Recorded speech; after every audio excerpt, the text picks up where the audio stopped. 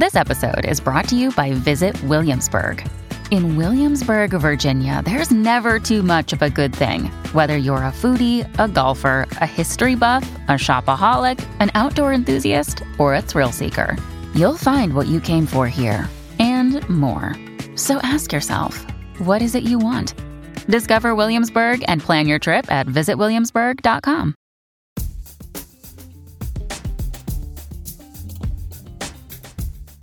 Hello and welcome to the Scene to Scene podcast. I am your host, Valerie Complex, film writer and assistant editor at Deadline.com. How's everybody doing out there? This is another week of great conversations. I have two, actually. This episode is going to be about Abby Ajayi. And in the other episode that's out, I'll be talking to Dana Lynn North. Now, both these women are showrunners, they're writers, they're creatives, they're Black women, and in positions of power. And it was fantastic chatting with both of them because they are very inspiring. And I don't know, there's just so much positivity and goodness in these episodes. So let me talk about Abby. Abby Ajayi is a British Nigerian writer, producer, and director based in Los Angeles and London. She began her career in the UK writing on shows including EastEnders, which I used to watch religiously as a teenager, and Hollyoaks. In the US, she's worked as a writer and producer on shows including How to Get Away with Murder, The First Lady, and Inventing Anna. Now, Abby is back in the leadership position as she created and directed and is the showrunner of Prime Video drama series Riches, which stars Deborah Ayorendi as Nina Richards. Now, Nina is the daughter of Stephen Richards, who's a self-made man who's built a cosmetics empire and became a strong advocate for Black-owned businesses, big or small. Now, after he has a heart attack, there's a fight for control over his empire. From his children and outside entities, everybody's at war. Now, his family secrets come to the forefront in the lives of his children, and his two marriages begin to collide. The show premiered on Prime on December 2nd and is highly regarded among critics, and I believe it sits at 100% on Rotten Tomatoes. Currently, Abby is adapting the New York Times best-selling novel The Plot by Jean Hanif Korelitz for Onyx/Disney. Now, that story is really interesting because it's sort of like a cat and mouse story that revolves around Jake, a struggling author who commits an act of literary theft that changes his life irrevocably. And that's going to be, looks like it's going to be an 8-part limited series and will star two-time Oscar winner Mahershala Ali. So on this episode, there were some things that I really wanted to get into, and I was really curious about what it was like to be a writer in the US versus being a writer in the UK. So we talk about that. We talk about what it was like for Abby to work with Shonda Rhimes at Shondaland on 2 of her shows. And we talk about what it's like to be a showrunner and the logistics of that and writing and directing her own series, which if I had to compare it to anything, I think it would be compared to Succession. There's a few other things that I could compare it to, but it's a really great show. The performances are phenomenal. I loved Deborah Ayorendi in them, even though I didn't love the show. I didn't love that particular show. And so, you know, with that said, I'm going to be quiet and we're going to get into the conversation.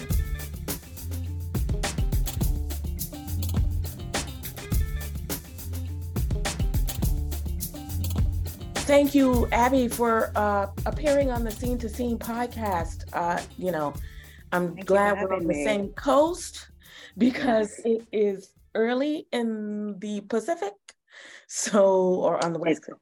So a lot of my UK friends have been, getting wind of this and talking about this, and a lot of them are really sort of excited to see Riches, and me too, because it is so rare that we get these sort of all Black cast and sort of the content that comes out of the UK.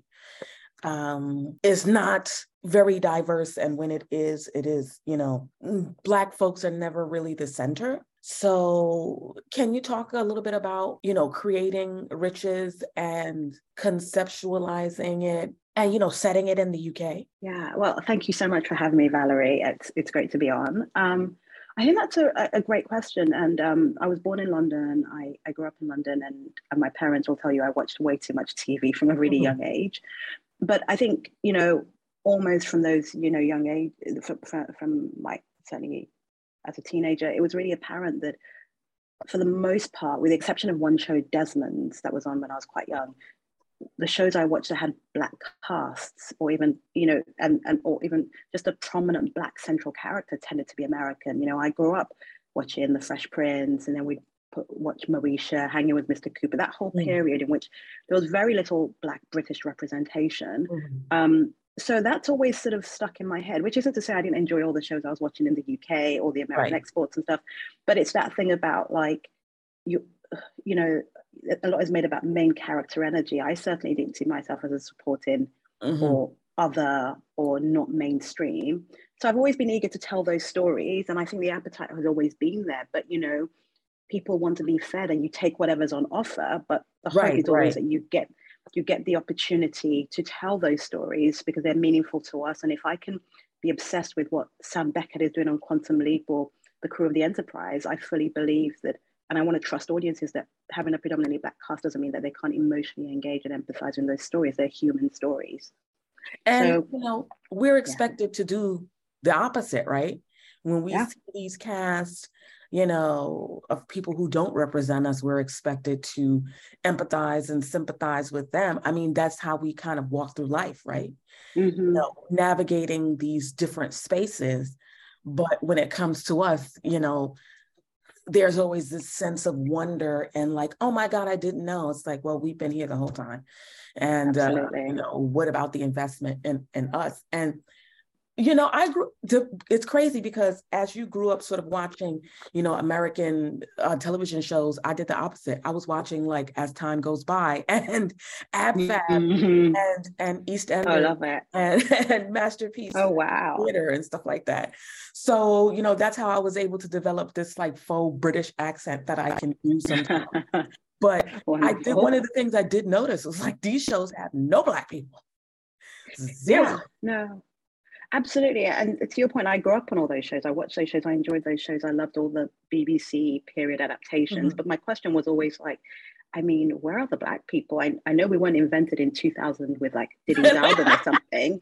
So, it was always a question, which is why I love history as well. But I feel like there was a culture whereby it was sort of, there's this kind of, it felt to me, and it's not untrue, this UK feeling that race is an American thing and class is a British thing. And actually, I think that dichotomy is not true at all and was reflected in the ways in which there were so few Black books or books by Black authors published, so few, and it's not just Black, it's brown people, it's Asian people, it's sort of the whole spectrum of like stuff. And so in terms of conceptualizing Richard, it was important for me to, having worked in the States for 5 years, say that these stories are mainstream, these stories are there, and they haven't been told really on screen. And that I wasn't going to engage in that debate. In the opening episode, I talk about it. This isn't a debate for me. Black stories belong on screen, and I'm going to write them. And when we went out to sell it, I was clear that there was no debate to be had about how we were going to make it different or make it more mainstream. They're human stories. And it was great in terms of our first partners on board, ITV. That question never even came up, So I feel like it was just not allowing myself to hear that voice or doubt and the decade of trying and not really getting traction or interest. I want to expand a little bit about on what you said about, America being a race thing and the British having class issues, because they all seem to intersect for us, right? We don't, like as Black women, we can't separate being Black and being a woman, just as most people can't separate, race and class from the Black experience. And you are dealing with, the show seemingly deals with some of these intersections because we're dealing with we're dealing with American, Caribbean, UK, everybody from different backgrounds, but of the same diaspora and greed. And can you talk a little bit about that aspect and how that relates to UK culture specifically? Because, we have these conversations in America all the time. What does it mean to be a Black capitalist? What does that look like? And I don't know if that's any different in the UK. I think a lot of those debates and conversations kind of have a global element to them because we're all talking about them. But to your point, I feel like to your first point really about being a Black woman and not being able to separate the way these things intersect. I've always said as a Black woman, one is the ultimate cultural navigator because you're in a man's world and you're Black in a man's world. You understand those stories and those narratives and how to move in that world better than the reverse is true. So, and in terms of like exploring that with riches, it's about Black wealth, in terms of the family in London and the ways in which, I think wealth, when one explores it on screen in the UK context, we haven't done Black wealth as much. So straight away, I was really intrigued by, this isn't Downton wealth where it's generations old. This isn't inherited wealth. This is like one generation. The money was made in your lifetime. The graft and the hard work was in your lifetime. And so the fear of losing it is much more present. And also it's that thing about, your skin color means that you're not going to sort of change your accent and suddenly become posh. You'll be driving a nice car and people will be like, where did you get that car from? So it was sort of directly confronting that way in which perceptions of what it means to be Black are so narrow often. It doesn't include wealth, sometimes doesn't include education. It doesn't include all kinds of spectrums of behavior, flaws, and experience. And in terms of Black capitalism and navigating that, I think it's really interesting because what I didn't want for the show was I never wanted it to feel for the audience like medicine. It's an entertainment, but the issues we are talking about, Black ownership, Black ambition, Black wealth, and how that wealth trickles down into the community or doesn't trickle down. I feel like sometimes I didn't want them to feel like didactic or sort of paragons, So that's why it's sort of in episode 3, we talk about that idea in terms of like their own, internal colorism, Right. Are they helping the culture or are they here to make money? And I feel like with Black characters, it's important for me to show that they are flawed, to show that we're not always on the right side of whatever the debate is, and to show that even within our, I always struggle with the word community because I think that we're such a huge global diaspora, but even amongst ourselves, there are debates as to what is, what is the right side of the debate? What is the right question? So like, I kind of want to avoid those binaries of like, this is what we think and this is what they think and da-da-da-da. But actually, if you're a Black capitalist, on some level, you're looking at your tax returns, you're saying, who's going to serve me better? You're sometimes making choices with your checkbook rather than with this sort of perception of like, for the culture. And I really like what you said, because it's like, these are universal global issues that sometimes when we get into these crazy diasporic arguments about what it means, and it's like, we have different, accents and are on different continents, but we are really dealing with the same issues. And it's like, why can't people see that? It's like every month is a different argument about something. And I really like the fact that you have all of these different elements together and these people are sort of working together or against one another, because that is the human experience. That is a part of life. And, my next question is, having worked on several different sort of American productions like How to Get Away with Murder, Inventing Anna, The First Lady, how did you use what you learned by working on those shows and incorporate that into Riches? Yeah, absolutely. I think my time working in America has been absolutely instrumental. I don't believe that, for a couple of reasons, I don't believe that I would have Riches greenlit or be here talking to you without that experience. I think it tracks, in the first instance, in the most basic instance, it tracks to a conversation that is part of the debates we have, which is why Black Brits come to America to work. It is about the opportunity to learn, to grow, to develop your craft in an English-speaking country, but in a much bigger industry and in an industry where our value is seen and utilized, you know. And so on Murder, and on Inventing Anna and on Four Weddings and a Funeral, particularly with the Shondaland shows where you write and produce your episodes. So the writing is the same, whatever country you're doing it in, but in America, obviously, it's more episodes. So I was in the writer's room there and working with people like Pete Nowot, you know, and all these incredible writers who'd been on other shows. You learn how different writers break story.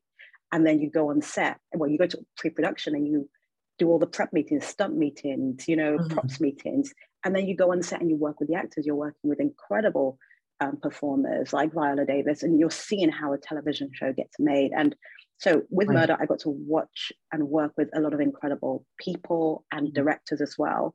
And so ultimately the line for me, and then in Inventing Anna, I wrote and produced on 3 episodes.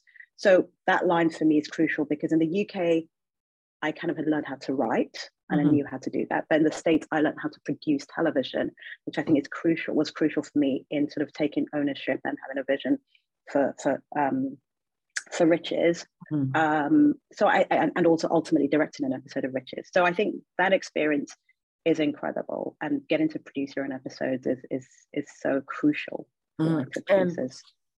One of the things I'm curious about is, you know, you started writing, you know, because of, you know, read your bio and everything, you started writing in a time where, you know, I think, you know, MySpace was the pop-in thing and social media wasn't what it was today. And with social media, we know a lot of the inner workings about writers' rooms and what that looks like. But when you started, can you talk about a little bit about the changes you've seen from when you started until now? And you can talk more about UK culture because, you know, that is, you know, where I have known that you started. And so I'm really curious to hear about that. I mean, UK culture is very different from the US. Increasingly with the streamers, the two are kind of converging somewhere in the middle. There's hybrid versions, but you know, in the way that the US kind of TV grew out of the sort of, as I understand it, the radio model, where it was like 50 weeks a year, and then television was 26 episodes a year. So long running episodes, the writer has a lot of power because you're the one steering the ship and they've already started filming. It's quite different in the UK where, as of someone who's watched a lot of UK shows, you know, often we had like 6 episodes max, you know, which is that. So that created a sort of different profession because the writer would write it, then they'd finish all 6 scripts and they'd hand it over to producers. So the writers weren't necessarily producers. Producers are a separate skill set. And the producers would like do all the prep and then hand it over to directors. So it was a kind of three-way profession. And that meant, and often one writer would write every episode. So there wasn't opportunities for new writers to break in the way that you could start on episode number 500 of Grey's or like ER, all that stuff. So fewer opportunities inevitably in the UK, gender-based opportunities, which is to say so few women got to create their own shows, and the numbers are still pretty shocking even till this day. And it goes without saying, you know, people of color, Black people, the opportunities are really limited. So often the only way to get in was through the continuing dramas, EastEnders, Casualty, but it could be difficult to get a foothold there. So I think it was really clear to me that, you know, you want to make TV, where they make the most TV in a language that you speak a version of, because American and English are different. And so that was the US. And early on, it was like, I would, you know, that before, I think there's a lot more information now, but also a lot of information can do a lot of information can create the illusion of knowing a lot more than one does. Right. That's why I'm wary about that. One has to pass through the information and who's giving you the information online. But when I was starting up and watching all the American shows, it would be stuff like, Ain't It Cool Scripts. I don't know if it exists anymore. There was a website called Ain't It Cool Scripts, and it would have the scripts for TV shows. So at points where like Angel and Buffy were still a year before we'd get to England, I was like, okay, well, I need to know what's happened. And it's pre-Twitter. So I'd read the script. So even before I'd watched the show, someone had like transcribed all the scripts. So I was learning how to write from seeing scripts of shows that had been made, but I hadn't yet had a chance to watch them. So I think the key thing for me was always to find the resources. So it was like, I did a Robert McKee course. I'd find the Lou Hunter book. It was very much about reading about how to write. And then slowly, you find friends who are like, because I grew up in a working class neighborhood called Edmonton in North London. there were no screenwriters, there weren't no playwrights. I didn't know any novelists, so it wasn't part of my kind of community or culture. So you're sort of talking to friends who fall in love with films, who are, you know, and you find your cohorts. Like very early on, Destiny Carragher's a director I came up with, and she's now just done Kindred and won a BAFTA for End of the Fucking World. But she was great because it was like she loved American stuff too. So we'd swap scripts, we'd talk to each other, we'd talk about how we're progressing. I think the difference now is there is a lot more information. You can Google, how do I write a screenplay? What does a screenplay for your favorite show look like? And that's great. But ultimately, the fundamentals remain the same. All the information in the world won't make a difference if you're not writing. You know, you've got to be writing those spec scripts, rewriting them, writing the next one, finding peers who will, you know, if you want to find that director friend, then, you know, figure out that one person who will read it and give you critique and stuff. So the work is always the most important thing. I'm very wary of when social media becomes a crutch in which one is talking more about the work than doing the work.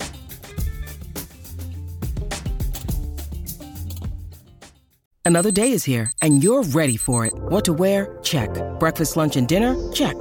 Planning for what's next and how to save for it? That's where Bank of America can help.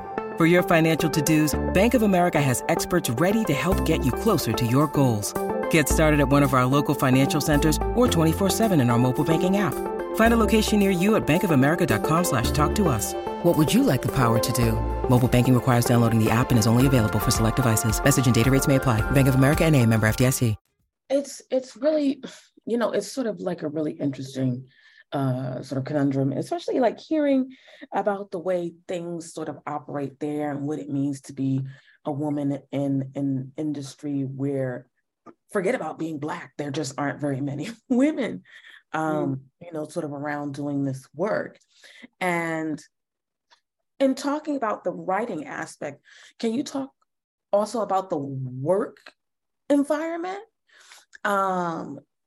Any differences that you may have seen or that you noticed?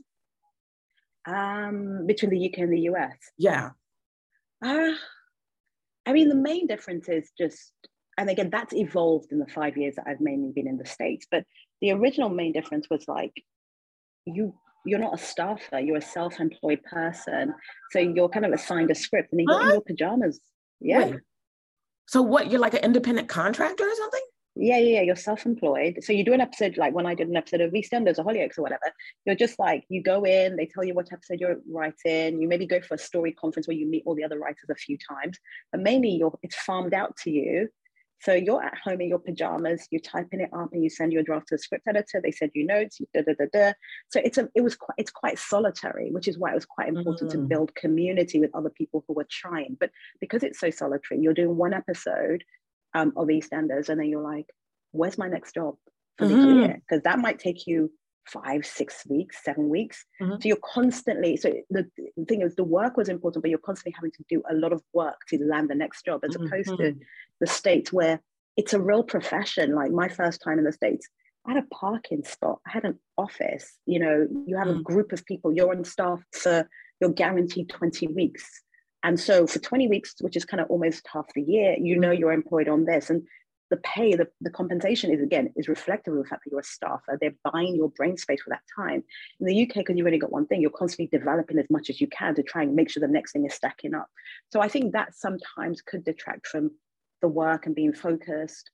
But and then the main difference, of course, is in the States is you get to produce your episodes. You know, get to go to set, so you really learn about the consequences of what you put on the page and become smarter about that.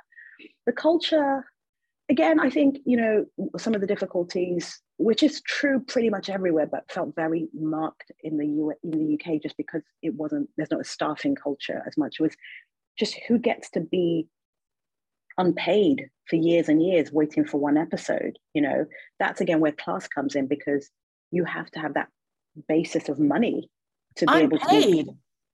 Well, if you don't get an episode, you mean, yeah, of course. If you don't get work, you know, I thought you meant like somebody's an intern writing on it, because you know when you but there's a lot of something different here, you know. No, but like so what I mean is, like, because there's so few staff jobs, because this one writer's writing all 6 episodes, a lot of the time you're a writer, but you don't have any episodes that are being made. You could work for years. I mean, I used to talk to writers where we'd we'd been writers for 5 years, but nothing had ever been on screen. So you're like talking to your parents and you're like, what am I? You're just, it's like a car, there's no engine in it, you're writing. But also I think the key part of it, your skill set as a screenwriter, novelist, short story writer, the words are supposed to stay on the page. You've typed them to some extent, you've completed the job. You want it to be published, but the job is completed. A screenplay is a blueprint, and if you never see your work made, you never learn. So it does kind of diminish one's craft skills and development. The culture, I think, in the UK felt very much, if you're of a certain background, upper middle class, or have a rich spouse who can like bankroll you while you're not earning for a really long time. So that did make it feel very much a playing field that wasn't for you if you want from money, I still think it's difficult to break in UK, US, and that is still an element of it. And in the UK, there was just decades of just, if you're a Black or woman, go do this scheme. There's always schemes and programs which don't lead to any work, but you're siloed into how to learn better skills. And I'm like, no, we don't need skills, we need jobs. We need to get to learn and fail on the job just as anyone else does. I think it sort of falls into that thing about just like, trying to get Black people, women, anyone who's like not from a dominant group to be over-skilled and over-prepared, but never get to actually ignite and do the thing, but then you'll have this wunderkind with his baseball cap who his first thing is on Netflix, and you're like, you don't need to do a scheme with 5 years experience of schemes. So I'm very wary of schemes, because I did waste a lot of time, and one of the best decisions I made in my career was like, no more schemes, not doing any more. It's funny that you say that, because I'm a part of what you would call a scheme right now. And, I think what's changing is many are realizing, especially if you're a part of something that's more demographic specific, they're noticing that there is a lack of, once these things are over, they're like, well, hope you got the skills you need, good luck.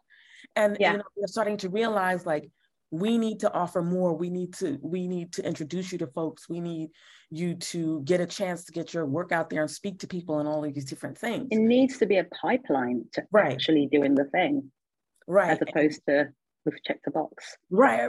We've checked the box. We've told you all you need to know. Now go out and try to apply it. Like, you know what I mean? So another thing I wanted to talk about is assembling this cast. You got a cast of powerhouse actors, and just wondering how that all came together. Assembling going to lead and who, so I'm just, especially with Deborah, who I kind of have a slight crush on. Understandable. Understandable. Yeah, so the casting, it's that thing of, again, sometimes I have people in mind, but mainly I'll write, because I think just write the thing you want, write the person you want, write the character you want them to be. So, but then once we start to cast, it's always that thing, especially in the UK, where like, it's that thing of everything has a knock-on effect. If for decades you didn't make shows that had prominent or lead Black characters, that's decades of actors we haven't seen break, have the careers they should have had. And so it creates this kind of lacuna in terms of the talent pool, which isn't to say the talent wasn't there, but they never got to grow and have the opportunities to be really prominent and have the careers they deserved. And often, obviously, as I'm sure you know, when you've got something in with a network and with a broadcaster, they're like, who can we cast that's meaningful? Who are the names? And then you're sort of in this chicken and the egg situation of like, well, there are no names. There's sometimes no names of a certain generation because you didn't give them jobs so they could get names. Right. So I think that does sometimes can be really debilitating when you're writing, where you're like, but I can already hear the question where they're like, who's gonna be, and in the UK, the question is like, if Idris isn't gonna do it, who else? That sort of vibe, right?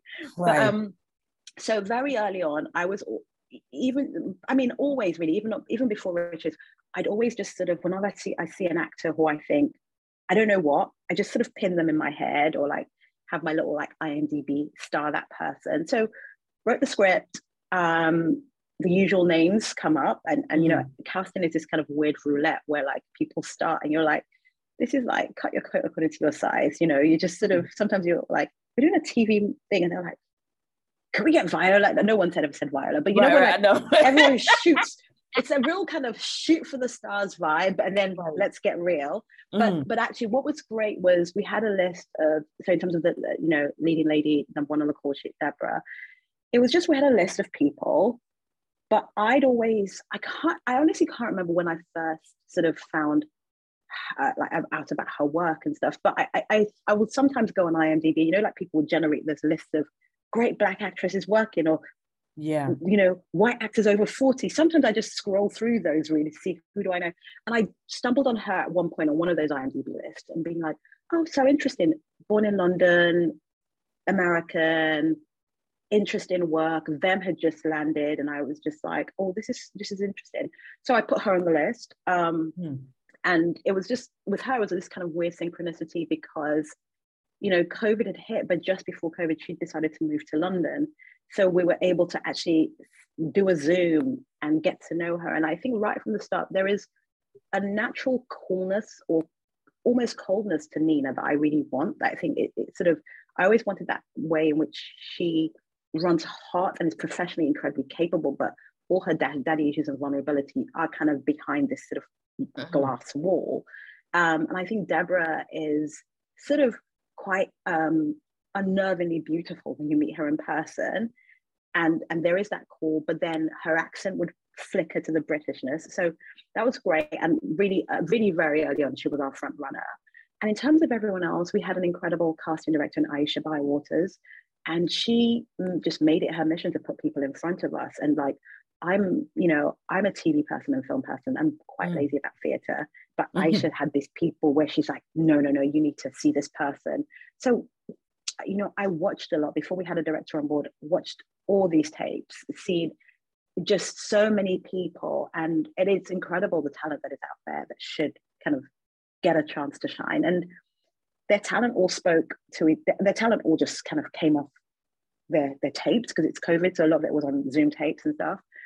And so what was really magical, I think, is all our top choices, well, I was gonna say they were all available. Some were more or less available than others. There was negotiation. But when we picked them, they literally gelled, like when you're looking at images, they looked like a family. You know, and that's something I was like, you know, I'd been concerned that I'd have favorites who just didn't look like they could be siblings and stuff like that. But it was genuinely magical that the top choices all looked like a family, and then we could get them, you know, share them with other shows and stuff like that. Right. And that's sort of the contractual stuff. But putting it together was just basically just watching lots of stuff. And just some really great moments of synchronicity where someone's take just really like jumped out at you. And can you talk about some of the challenges that you experienced while bringing this to life? One of the things that I noticed about the cast is, you know, every star is of a very dark hue. And that is, I don't like to often point that out, but it's so rare to see that it's something that you notice automatically. And when I talk about challenges and you talk about casting or whatever, I wonder if that was part of it. No, it wasn't. This is a question that's come up a lot because genuinely, their tapes and their acting skills, or the way they embodied the character, was what drew me to all of them and made those decisions. And when we send them up to the network, there were no pushbacks in that sense. Okay. But then once there weren't, you know, like any of the conversations were just about like, because at this point we're casting and I've written maybe 2 or 3 scripts. And so certain things I'd have to say, the question would be like, but can they do this? And I'm like, but I need them to do this in the back half because the stories are still in my head. So it's more about like, okay, remind us where you're going with them. Do you think they've got that? And on occasion, I did callbacks in which I'd share scenes that hadn't yet been made it to the full script, but I'd have the actor do those scenes from later episodes just to prove to our financiers and our network that thing I need them to get to, I know they've got it in them.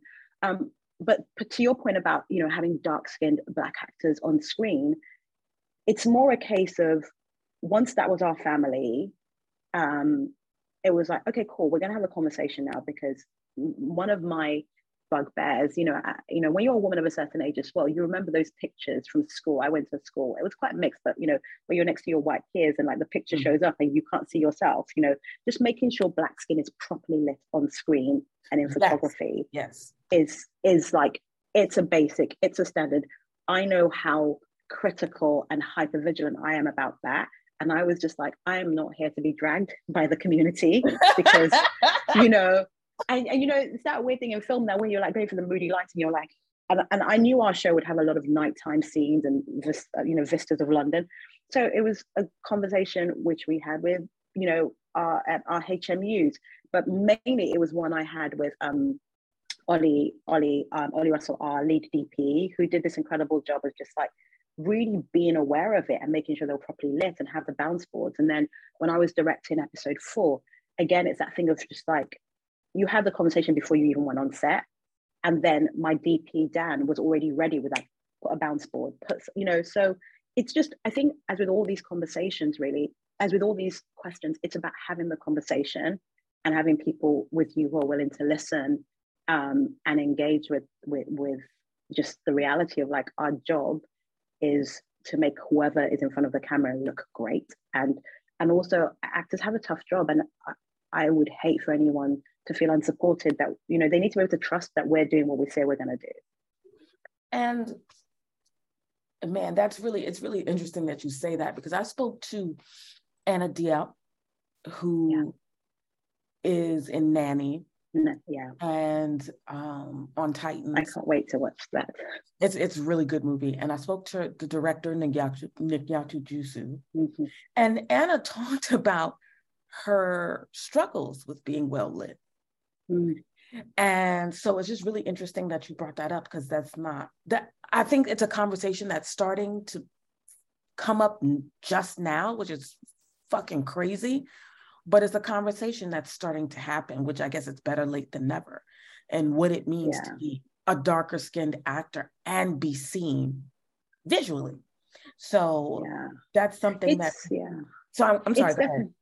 Yeah, no, it's a long overdue conversation, and I think it's important to say that with our company of actors, it's like they had to feel safe coming to me with questions and coming to the producers at Green Acre with questions, come to our producer everyone and saying, I'm not sure, because I do feel like a lot of Black actors come to the work, they've been slightly traumatized by some of their experiences, whether it's having to do their own hair, or having to do their own makeup, or having to do, which isn't to say that those challenges don't remain, but it's just like having those conversations. I was really pleased to see recently that the UK skill set was doing a big push to recruit for a scheme, but with work at the end, for more Black HMUs, because it's not like, it's not like in London you don't have loads of hair and makeup people, but it's just like knowing about getting into the film industry, because we need that, we need more. So I think the actors have to feel they're in a safe place to talk about if they're not happy or if they have a feeling. And often they'll know better than some people how best to look, how best to deal with their hair. But I think with the DPs, it's a real question that has to be, it was one I brought up in the interviews for the job, because you don't want to hire someone and then you go into it and they're just like, I've never done this before. Ollie had just come off doing sex education, and there's a beautiful Nigerian wedding in that season he did. So he'd been through it, he had the conversation, he had the references, his lookbook made me think this is someone who has picked really mindfully images of Black people to show me how he will like them and really kind of support the vision. What can fans expect when watching Riches? If you had to list like 3 things they can expect to see, what would those things be? I think they can expect, 3 things. Well, you didn't say 3 words, so I'll say 3 things. I think just really complex, empowered women. Mm-hmm. I think that's quite key to the storytelling. Specific detail about the Nigerian and Black diaspora, like this, we've seen lots of family drama shows, but like family business shows, but the specifics of what it means to be Black and African and wealthy, and hopefully just some like snappy entertaining zingers, between the characters and dialogue. Snappy and hopefully entertaining. Thank you so much for coming on the Scene to Scene podcast. Thank you for having me. I'm looking forward to other folks being able to see Riches, and looking forward to the really interesting conversations that I know are going to open up because of it. I can't wait to hear what my UK cohorts think, and I think this is going to be a fun ride. Congratulations. Thank you so much, Valerie. Thank you for having me. I've enjoyed our conversation.